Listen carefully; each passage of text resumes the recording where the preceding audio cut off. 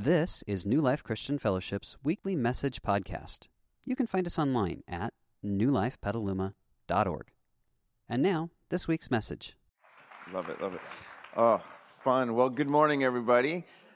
Like Ron said, I'm Joel. I'm the new guy. I don't know how long I wear that title, but I'm enjoying it because it's really fun meeting faces. And you've been so gracious. Some of you I met 4 times, and you're like, "Remember my name?" And I'm like, "Not yet." So I appreciate your kindness and your graciousness. And I'm still learning things about this. Like I just discovered this week that we're not alone in our time together this morning. That there's a whole group of people out there somewhere joining us Facebook live stream. So how cool is that? So Ryan, you better be watching because you said you were. So hope you're joining us this morning. But I just think that's great. Like we are a community that's so much bigger than I think we even realize at times. And I think it's just neat to see that. And I think there's something cool about that because I think the way God works in our story is so much bigger than I think we realize sometimes. Like He's doing some neat stuff. And so we've been taking a look starting last Sunday and continuing for the next few weeks at the story of a guy named Jonah. And what we learn in Jonah's story is God has a desire for us to step into a rhythm with Him, to live our lives in sync with Him, because He's got a mission for us in life, in this world. And He wants to tell His story through our story, and through us to invite other people to step into the goodness of who He is. And so we're really looking at this story to kind of get a picture of what does it look like when we're living our lives in sync. And what's great about looking at Jonah is he shows us the antithesis of that. Sometimes you learn by saying, "Oh, don't do that." And so that's why we're looking at Jonah at this point in his story to kind of give us a picture of what does a life out of sync look like and how can we wrestle with that in the story. And so if you were here last Sunday and if you weren't, no problem. I would encourage you to just go online. You can catch up with the teaching if you ever missed. But we began to see that God had a mission for Jonah's life, a purpose for him. And He invites him into doing this awesome assignment of going to this group of people called the Ninevites and to proclaim His judgment against them. And Jonah's like, "I'm not down with that." And he's like, "I'm out like that." Not only is that unpopular, that would be very dangerous because these are some very dark and wicked people, and they skin people alive for fun. I don't want to do this, God. And so Jonah runs from God. God pursues him, and we saw this like in episode 1, if this was a Netflix series. And it ends with Jonah basically giving up and telling the sailors as God sends the storm to get a hold of Jonah, and Jonah's like, "Throw me overboard. I'm out." And that's kind of how the story ends, except there's one little verse at the end of chapter 1 we didn't look at last week, and this is actually how episode 1 ends. It says, "Now the Lord had arranged for a great fish to swallow Jonah, and Jonah was inside the fish for 3 days and 3 nights." He's kind of on a timeout. I mean, have you ever experienced a season in your life? I mean, if you can go back to childhood, you remember this, like when you were in trouble and you were put on timeout. It's not a fun experience. When our girls were young, we have 2 girls, one of the things we discovered with our oldest daughter is that the most effective form of corrective discipline was timeouts with her. Like she would not listen to anything we would say, and we'd say, "You need to go sit on timeout." "Fine," and she would go do it. And I'm like, I don't know why it works, but let's leverage this. But I remember when she was about 4 years old, we had just moved into a new kind of community complex area, and she was getting to meet some of the other kids in the neighborhood we were living in, and she said, can I have some friends over? And so for Christy and I, this was a first, because we don't know what to do when you have friends over for the first time. Like, it's not like there's a manual they give you as a parent, so we're just kind of like, okay, let's figure this out.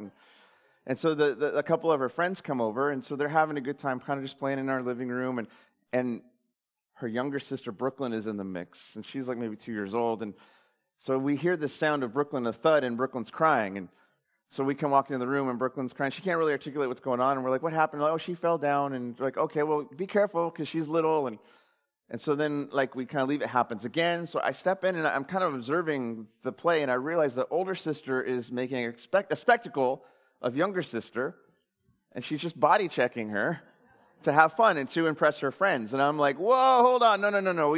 We don't do this. This is not how we treat each other. Like, this is not what we're going to be about in our family." And so I have the conversation with her. I say, "Yeah, like, don't do this anymore." And I said, "If you continue to do this, the party's over. Your friends will have to go home. Clear?" "Yeah." I walk out. Boom, it happens again. And so I have to step into this moment and just say to the friends, "Hey, I'm really sorry. Like, we just need to cancel the play date. Like, just can you walk to your neighbor's house and, go back home?" And Indy erupts. Like, fury of a 4-year-old in this moment. And So her friends leave. And in her world, like there's embarrassment, there's shame. I mean, all these things are going on inside of her, right? But she's just livid and screaming, "You're the worst parent ever, and I hate you." And I'm like, what happened? I thought we were close. Like, it's just terrible. But like, so it's like, okay, if this, like, you need to go sit on timeout. She's like, fine. And so she stomps off and goes on this little timeout mat we had for her. And she's just raging in defiance in this space. And so what we have learned to do at this point is give her space, let her cycle it out. And when she's ready, we'll engage with her. So Christy and I are sitting in the living room waiting. And like, this goes on for 5 minutes, like level 10 eruption of anger and rage. 10 minutes go by, and I'm like, I don't think she's cooling down. Like, what does the book say we're supposed to do? And I'm like, I don't know. Like 15 minutes of just pure rage from her. And so finally, I'm like, okay, I'm just going to step into this space with her. And so I walk up the stairs where she was sitting, and all 5'10" of me standing over her. Like, I'm literally just looming over her in this defiant rage in this moment. And I realized I don't like this dynamic between us. This isn't how I want our relationship to be. And it makes me realize I don't like it when it's like that with me and God either. Like those times in my life when I feel like I've been put in timeout for something that just is out of sync with God. And those times where God is looming over me and I'm like, I don't like this, God. Like I don't want this dynamic with you. But what's going on in the story? And I struggle to figure out what to do with God in those moments because there's things I've learned about who God is that don't always seem to make sense in those moments when it feels like God is looming over me. And see, like what I've discovered or learned about God is that God is really good. Like God is really, really good. And He actually desires good for us. And His intention toward us is always good. Like for instance of this is, why did God even make us in the first place? Like, have you ever just thought about that? Just bored, middle of the night? Just like deep philosophical, theological reasoning questions? Like, why did God make it? I mean, was he bored? Was He lonely? It's an interesting question, isn't it? And I don't think it's any of those things. I mean, I certainly don't think it's that God was lonely, because one of the things that we're told about God is that God is love. And for love to be real, it requires more than just one person. And so God was love long before He ever made any of us, which means that somewhere in God's existence, God was existing in a loving relationship of some kind. It's why we try to create doctrine to help us understand what we see about God revealed to us in the Scriptures. Why we have this doctrine called the Trinity, which is mind-blowing and fascinating. But it's the idea that like God is God, but there's like three persons who interact in that relational dynamic of who God is, which means that long before we were ever on the scene, God was in relational love with God's self, which is such a cool idea when you think about it. That means that at the heart of the universe, wherever that is, there's God existing in love because God is love. What a cool idea that the creator of everything is in this relationship of love, which might be a clue as to why He created us. Because I think God understood how awesome He was and said, I got to share me with some people. And that's not arrogance. That's just God realizing I'm the greatest there is. That's just truth. And I'm so good, I want to share me with some people. Like, have you ever just discovered something that's so good you couldn't wait to share it with people? Like, it's been fun for Christy and I exploring Petaluma and figuring some stuff out. And so we were out on an impromptu date night a little while back, and I was just like, I'd love to get some street tacos now that we're back in California. That exists here. It doesn't exist in Canada. Let's find it. And we found Elroy's, the truck. And it was just like, like I found the gateway to heaven. It was so great. And so I'm taking a picture of Christy and I'm posting this online because I want all my friends in Canada to know this is Mexican food. It exists. What they're selling you up there is not it. Like, it was so great. Like, I wanted to share this with everyone because I found something good. That's why God made us. Because He knew how good He was and He couldn't wait to share Himself with us. It's why we're told in the beginning story that God said, let us make them in our image. Like, I want to make them enough like me that they could know me. Which means that our greatest joy in life, our greatest experience of life would be to walk through life knowing God, experiencing God, being in relationship with God. And this is why God made us. And so I understand that God's intention is always good. He desires our good. He wants to lead us into good things, even when. And that story we have, the beginning story, even when our first parents didn't trust him. When they made that fateful decision to say, like, God, we think you're holding out on us. We're going to try and find goodness apart from you. And they screwed up everything, including their relationship with God. Even then, God didn't give up on them. It's not like he said, Adam 2.0, let's figure this out. Like, he said, no, I want to work with you in the mess of your story. And in Genesis 3, you see this beautiful promise that he makes to the woman, that I'm going to send a rescuer who's going to step into the story, and he's going to fix this mistake. God's always good.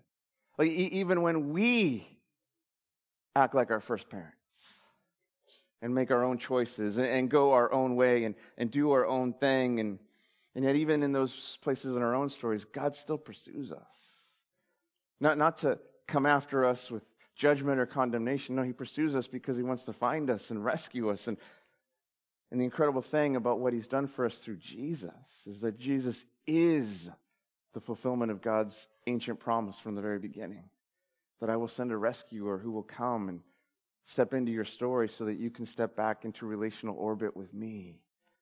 And so this is the incredible thing that we see about God, that God is good. All the time he's good. Even when we're being us, he's still good. So what's God's intention? Like, what's he doing in those moments where it feels like he is looming over us? Like, what's going on in those moments? Again, being a parent helps you discover a lot of things about life. So there's another time when we're hanging out with our girls, and our youngest, Brooklyn, is maybe 2-ish, like old enough to be mobile and to think she can live life on her own. And so we're hanging out at this fountain in this kind of like outdoor mall area, and it's just a beautiful day, and she's loving life, running around the fountain, splashing water, and now we got to go because we have dinner or something that's going on. And we're like, okay, let's go, family, let's go. And so, Indy, our oldest, the oldest child that's just mostly compliant except for that one epic tantrum, she's like, okay, but Brooklyn looks at me and goes, no, and she runs to the other side of the fountain. So now I'm like, so I go to get her, and all of a sudden she's just doing this game with me. And I'm like, oh, like now I know I'm faster, I can catch her, but my concern is if I chase her, she'll run, she's going to slip because it's all wet, she'll crack her head. So I'm like, I'm aware of dynamics you're not even aware of, so what do? So I took Christy, like, why don't you just take Indy and go, and I'll catch up with you in Brooklyn. And so as Brooklyn is dancing around the fountain, I just began to kind of fade back into the crowd, and I kind of lean against the side of one of the kiosks where I can see her and everything, and I'm just waiting for the moment when she realizes she can't see me. And it happens. Because she looks up, smile on her face, she's like, oh no, where did they go? Where did they go? And she saw the general direction we had left, and so, 2.5 years old, she's smart enough to, I need to go this way, that's where they went. So she starts running through the crowd, and now I'm paralleling her in the crowd. She can't see me yet, as I'm just kind of watching, and then I kind of get a little bit ahead of her where I can kind of step into her field of view, and I'm just like this, like, are we going to go? And she sees me, and she's like, and then she runs back to the fountain. I'm like, oh, you little. So I go back to the fountain with her, and I do the same thing, and so all of a sudden she's like, where's Dad? I don't know where Dad is, and so she begins to kind of run into the crowd looking for me, but this time I get behind her so that she can't see where I'm at, so she'll continue moving in the direction I want her to go until she finds Mom and Sister, and then she's just like, oh, I'm found. Like, she was like scared in that moment. Is it possible that when God's kind of looming, it's because it's not this God who wants to come down hard on us. It's because he wants to lean into the space we're in and say, I want to bring you back. It's almost like there's this dance that God wants to invite us into with him. Like he wants to invite us into this relationship with him. And yet so many times we resist him and we run away from him. And yet God doesn't give up on us even when we resist him. It's like he pursues us, not to punish us, but to invite us back into the dance with him. Because he knows he's so good and he wants to lead us into the good that he has for us. And he's just waiting for that moment when we're in those places, when we're ready to say, help me. When we're ready to say, teach me to dance with you again. Because he's a gentleman and he always waits for us. And I think this is what's so neat about what we see going on in this story of God and Jonah, that there's this dance that God is inviting Jonah into, and Jonah's running from him. And so God's like, okay, I'll give you your space. You want to run from me? Go ahead, I'll give you your space. But yet God is still pursuing Jonah because he's wanting to invite him into the dance. And so even when Jonah says, I'm out, throw me overboard, God pursues him while giving him his space. And so that's why we see chapter 1 ending. Now the Lord had arranged for a great fish to swallow Jonah, and Jonah was inside the fish for 3 days and 3 nights. And so yeah, he's on a timeout. But it's not just a timeout, it's a time of soul searching. It's a time of reflecting. Okay, what is going on in this relationship with me and God? And so it doesn't take him very long. Well, it took him 3 days, which is kind of stupid. You're inside a fish, like, bro, call out for help. But just he's in that defiant place, like, no, I'm going to be sushi. It's fine, right? Like, I don't need God. But finally, after 3 days and 3 nights, we're told that Jonah prayed to the Lord his God from inside the fish. He said, I cried out to the Lord in my great trouble, and he answered me. I called to you from the land of the dead, and Lord, you heard me. You see, Jonah finally hits his rock bottom in this moment. And I think there's a lesson for us to understand about what is going on here that might be pertinent to some of our stories today and what's going on with us and God, wherever we're at in that space with him. And see, I think here's the lesson. I think sometimes God lets us hit rock bottom. I think God lets us find that bottom place. And I wrestle with that because I think, God, like, why do you wait to intervene in my story until this moment? Like, why didn't you step in a little bit sooner? And I think what God would say is, I tried. Hey, Jonah, I sent you a storm. All you had to do was cry out to me in the storm, but you said, throw me overboard. I tried to reach out to you, but you weren't ready yet. And see, I think God lets us hit rock bottom in the hope that we will awaken to him. In the hope that we will say, I don't like this. Where are you? Can you find me? Man, have you ever been there? Maybe some of you, that's where you are today. Like maybe you find yourself in a place where you're just living in a place of consequence because of choices that have been made in your story. Maybe they weren't even your choices. Maybe someone else made choices for you that have impacted your life. But in this space, you've acted in a spirit of defiance or anger or bitterness, and now you have made choices. Or maybe you're in a place, a predicament that you find yourself in because of the path that you've been walking. And I think what I would just want to encourage you with is God's not giving up on the story. What's he maybe actually even doing right now in this place that you find yourself in? Like, how is God trying to get your attention today? Because he's there waiting for you to turn to him. And this is what we see going on with Jonah as he's singing this song from the depths of the ocean, from his place of rock bottom. And so he goes and he says this. He says, you threw me into the ocean depths. I don't know, is that what happened? Remember chapter 1? Who threw Jonah into the ocean? The sailors. Why did they throw him into the ocean? Because he told them to. You ever get the story wrong with God sometimes? You threw me into the ocean depths, and I sank down to the heart of the seas. The mighty waters engulfed me. I was buried beneath your wild and stormy waves. And then I said, oh Lord, you have driven me from your presence. Jonah, I thought you were running from God. Jonah, what's going on in this moment? And see, I think Jonah's wrestling with God.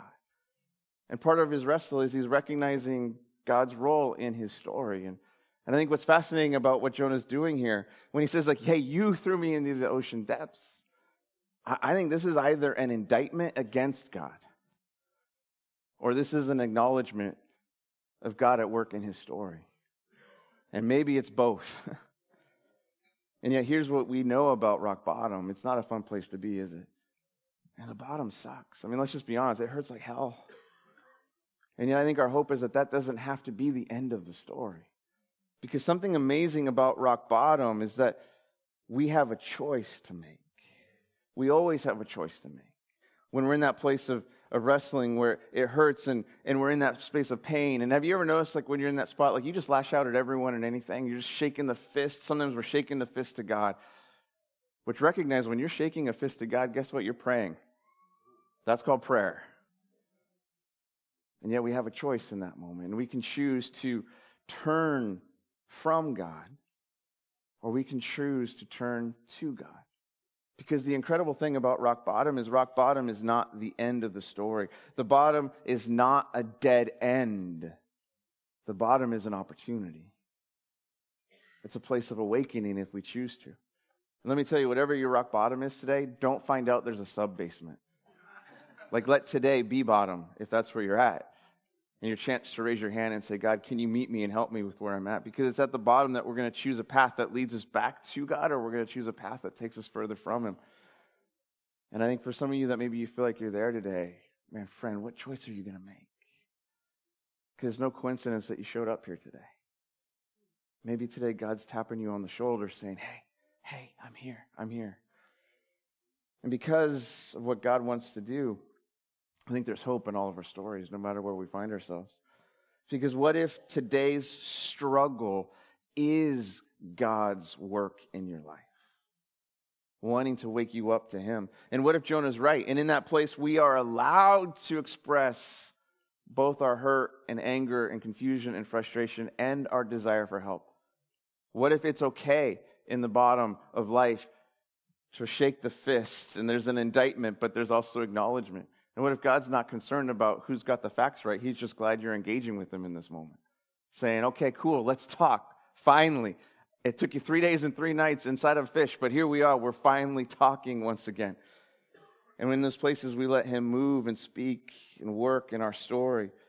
And we let Him begin to call us back to Him, into something that reminds us of who He is and what He's got. Because at the bottom, sometimes that's when we're most open to Him. That's when we're most available to Him, which is something I wrestle with when I think about my story and how God has done this dance with me. Because so many times I'm like, God, why does it have to be the bottom? Like, I think it would be so much better if those deeper works that you want to do in my life would happen when the sun is shining and I'm singing zippity-doo-dah. Like, that would be awesome, God. Like, why can't you work in my story then? But I think because God knows me better than I know me. I don't know about you, but have you ever recognized the fickleness of yourself? I'm a pretty fickle guy. Like, when it's going great and life is well, and I think God sometimes wants to come close and say, hey, let's do some deep work. I'm like, shh, not right now. You're ruining the movie. And I think what God is like, no, that there's a better movie I want to write your story into if you'll let me. So don't waste this moment. Because maybe there's some things that God wants to do. Because, see, at the bottom, we always have a choice. We always have a choice. So what happens when? What happens when we choose to turn to God? And I think this is what's so amazing. This is what we see happening in Jonah's story in this moment. As he sings this song from the depths of the ocean. He says this. He says, then I said, O Lord, you have driven me from your presence, yet I will look once more toward your holy temple. See how he's choosing to turn to God finally? He says, I sank beneath the waves and the waters closed over me. Seaweed wrapped itself around my head. I sank down to the very roots of the mountains. I was imprisoned in the earth whose gates lock shut forever. And I love that Jonah just feels the permission to just tell God how he's feeling right where he's at. To just be honest about what's going on. And see, I think turning to God, it's never a denial of the reality that we're in. Turning to God from the bottom is inviting Him to come into the depths with us. Like, I don't have to somehow get it all sorted out and feel like I'm clean and pretty and shiny before I pray to God. I just say, help me right here, and God comes in close. That's why Jesus came into this world to be with us. He didn't say, climb the mountain and come find me. He said, let me come into your space and I'll be with you. And I love that this is a God who lets us be honest with Him. So Jonah goes on and he says, but, O Lord my God, but you, O Lord my God, you snatched me from the jaws of death. This is really cool. You know what Jonah's saying? Thank you for the fish. Like, because I was ready to say, I'm done. My story's over. When Jonah said, throw me in the water, he wanted to die. And God said, I'm not done with you. And so here's Jonah realizing that God still has more life for him. And he's saying, thank you for the fish, God. Is it possible that the work God wants to do in you right now is going to be so profound, so life-changing, so transformational, That there will come a point in your story farther down the road where you will look back on today and you will say, God, thank you for the fish. Thank you for this moment where I was so down, so rock bottom, that I turned to you and you began to do something new in my life and in my story. I love that because the bottom is not the end. It's a beginning to step into something new that God wants to do. And so Jonah goes on and says, as my life was slipping away, I remembered the Lord, and my earnest prayer went out to you in your holy temple. And see, Jonah begins to remember God's goodness in his life. He begins to remember what God has done. And I think this is really what begins to happen when we turn to God. We're suddenly reminded of who he is in our story. We're reminded of his goodness, the things that he's done for us in the past. We're reminded of his mercy, and we're reminded of Jesus and how he has stepped into our story because we're loved. And I think when we get to that spot, we begin to realize, God, you have gotten me through darkness before. So I know you can get me through this moment, through this place, through this season once again. And see, I think there's a beautiful truth that we're reminded of when we find our place in that bottom place. This beautiful truth of something incredible about God and what he wants to do for us. And here's the beautiful truth. God owes us nothing. Yet he chooses to give us everything. Let that hit you for a minute. Because I think that challenges a religious approach to God. Because a religious approach to God says, I've done all the things, therefore you owe me. A relational approach to God says, I owe you nothing, but I want to give you everything. So come close. And this is the beautiful thing that we see about Jesus, this promised rescuer. Paul, one of the early Christian leaders, writes to the Christians about just this idea of God owing us nothing but wanting to give us everything. He says this in Romans 5:8. He says this, God showed his great love for us in this way, by sending Christ to die for us when we were awesome and we had it all figured out. That's not what he says. By sending Christ to die for us when we were what? Sinners. Man, when you and I were at our worst, that's when God gave us his best. Because he wanted to bring us back into life with him, to bring us into the hope of something new. And I love that. That means we can come here as we are. And God's like, sweet, let's go. Let's move into something new. See, God owes us nothing, yet chooses to give us everything. And it's such a beautiful truth. And yet it's something that I wrestle with in my journey with him. Because here's the reality of that statement. If God owes me nothing, then I cannot demand anything. But again, I'm that fickle guy that thinks he's got his rights. And so many times in my journey with God, I'm like, all right, God, here's my list of demands. Fulfill this, and then maybe. And yet what I need to remember is that my relationship with God is not a contractual relationship. It's a relationship of a being that loves me so much, he wants to give me life, and my job is to simply say yes and step into it. And the more I'm reminded of God's goodness in my story, the more I come to realize I don't want a contract, God. I want you. I want what I was created for. To see your beauty and your goodness and to feel you move in my story and in my life. And so, God, would you take me as I am and begin to do something new in me? And would you always take me as I am and always do something new in me? And I think this is why it's so important in our journey with him that we got to remember the story that we've been living with him. We got to take snapshots of the dance along the way because we see the rhythm of how God works despite us and how God is faithful to us. And it reminds us that, hey, we can always go to him. And I don't know how you record your story. Some of you are journalers. That's awesome. I'm not. I'm a collector.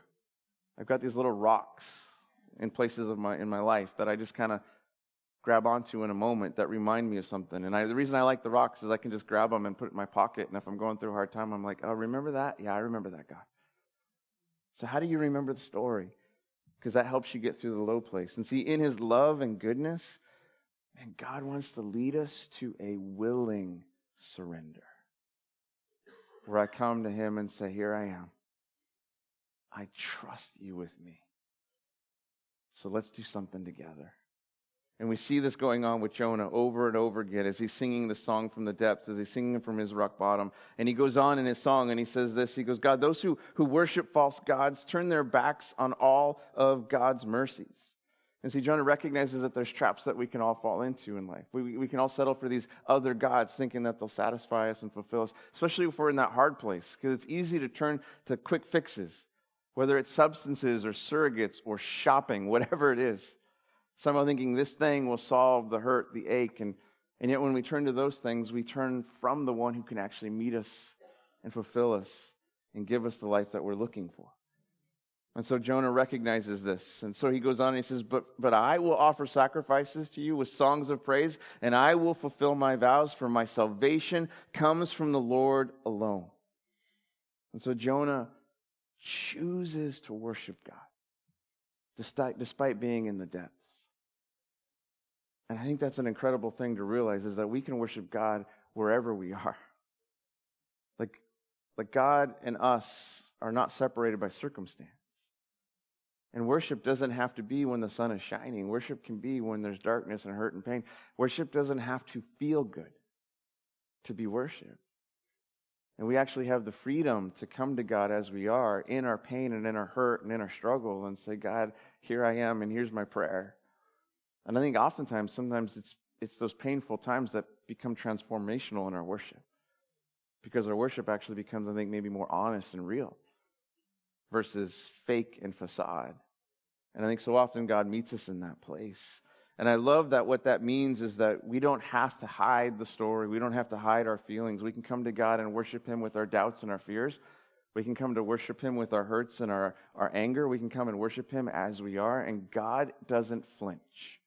God doesn't freak out. Just read the Psalms. I don't know if you've ever read the Psalms, the middle songs in the Bible. They're honest and visceral and real. And God put it in there so we could see, this is how you can pray to me. Because God is big and He's not afraid of our story or our hurts. God is good and He's got life for us. And because He's big, He can take it. He can take whatever we're experiencing, and He will take it, and He will transform our story, and He will replace it with hope, because today is not the end of the story.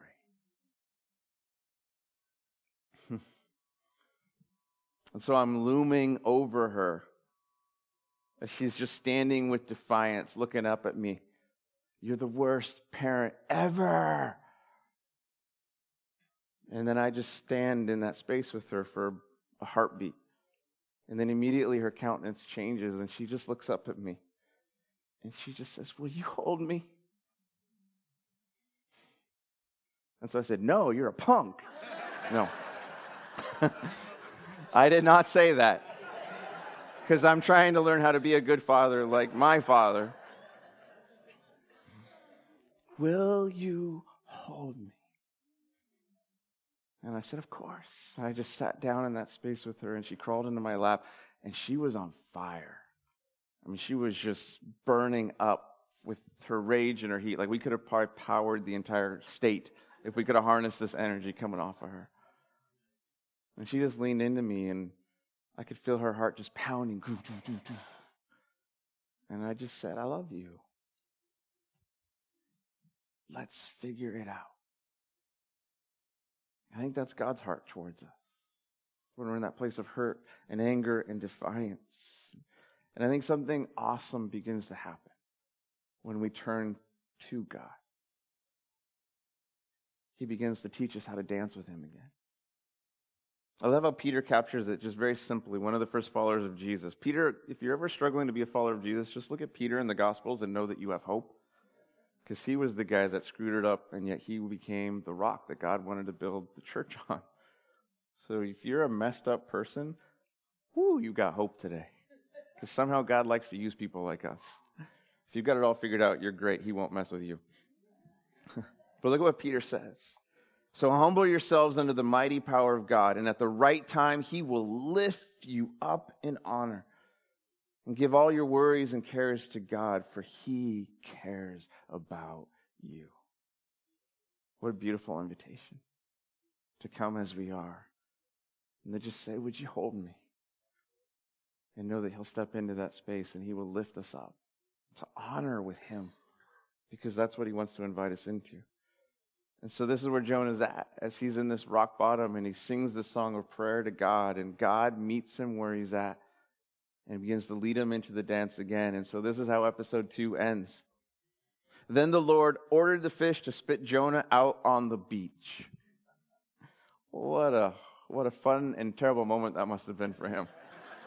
Oh, I'm back. Whoa. And yet this simple phrase as this chapter ends means God saying, I've got something for you. If I was done with you, Jonah, you would have been in that fish. Jonah, I'm not done with you. Let's step into this dance together. Let me lead you. Let me walk with you. Follow me. Let me show you what I have for you. Because God is always inviting us into the dance with him, to learn how to move in rhythm with him. And so I don't know your story today. I don't know what you're walking through, what you're carrying, what you're feeling, but what's the song that maybe you need to sing today? Where do you need to say, God, would you hold me?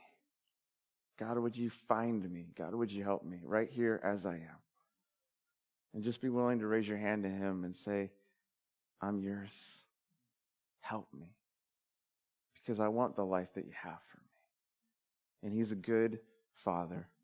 And he will meet you where you are and begin to speak words of life and hope to you once again. And maybe you don't even know anything about Jesus, but here's what I want you to know. You're here today because he brought you in this moment because he wanted you to hear these words. You are loved. And today can be the beginning of something new in your story. And all you have to do is reach out to him where you're at and say, Jesus, show up in my story and teach me to follow you. And he'll begin to move in your story. So let me pray for us as we continue with our service.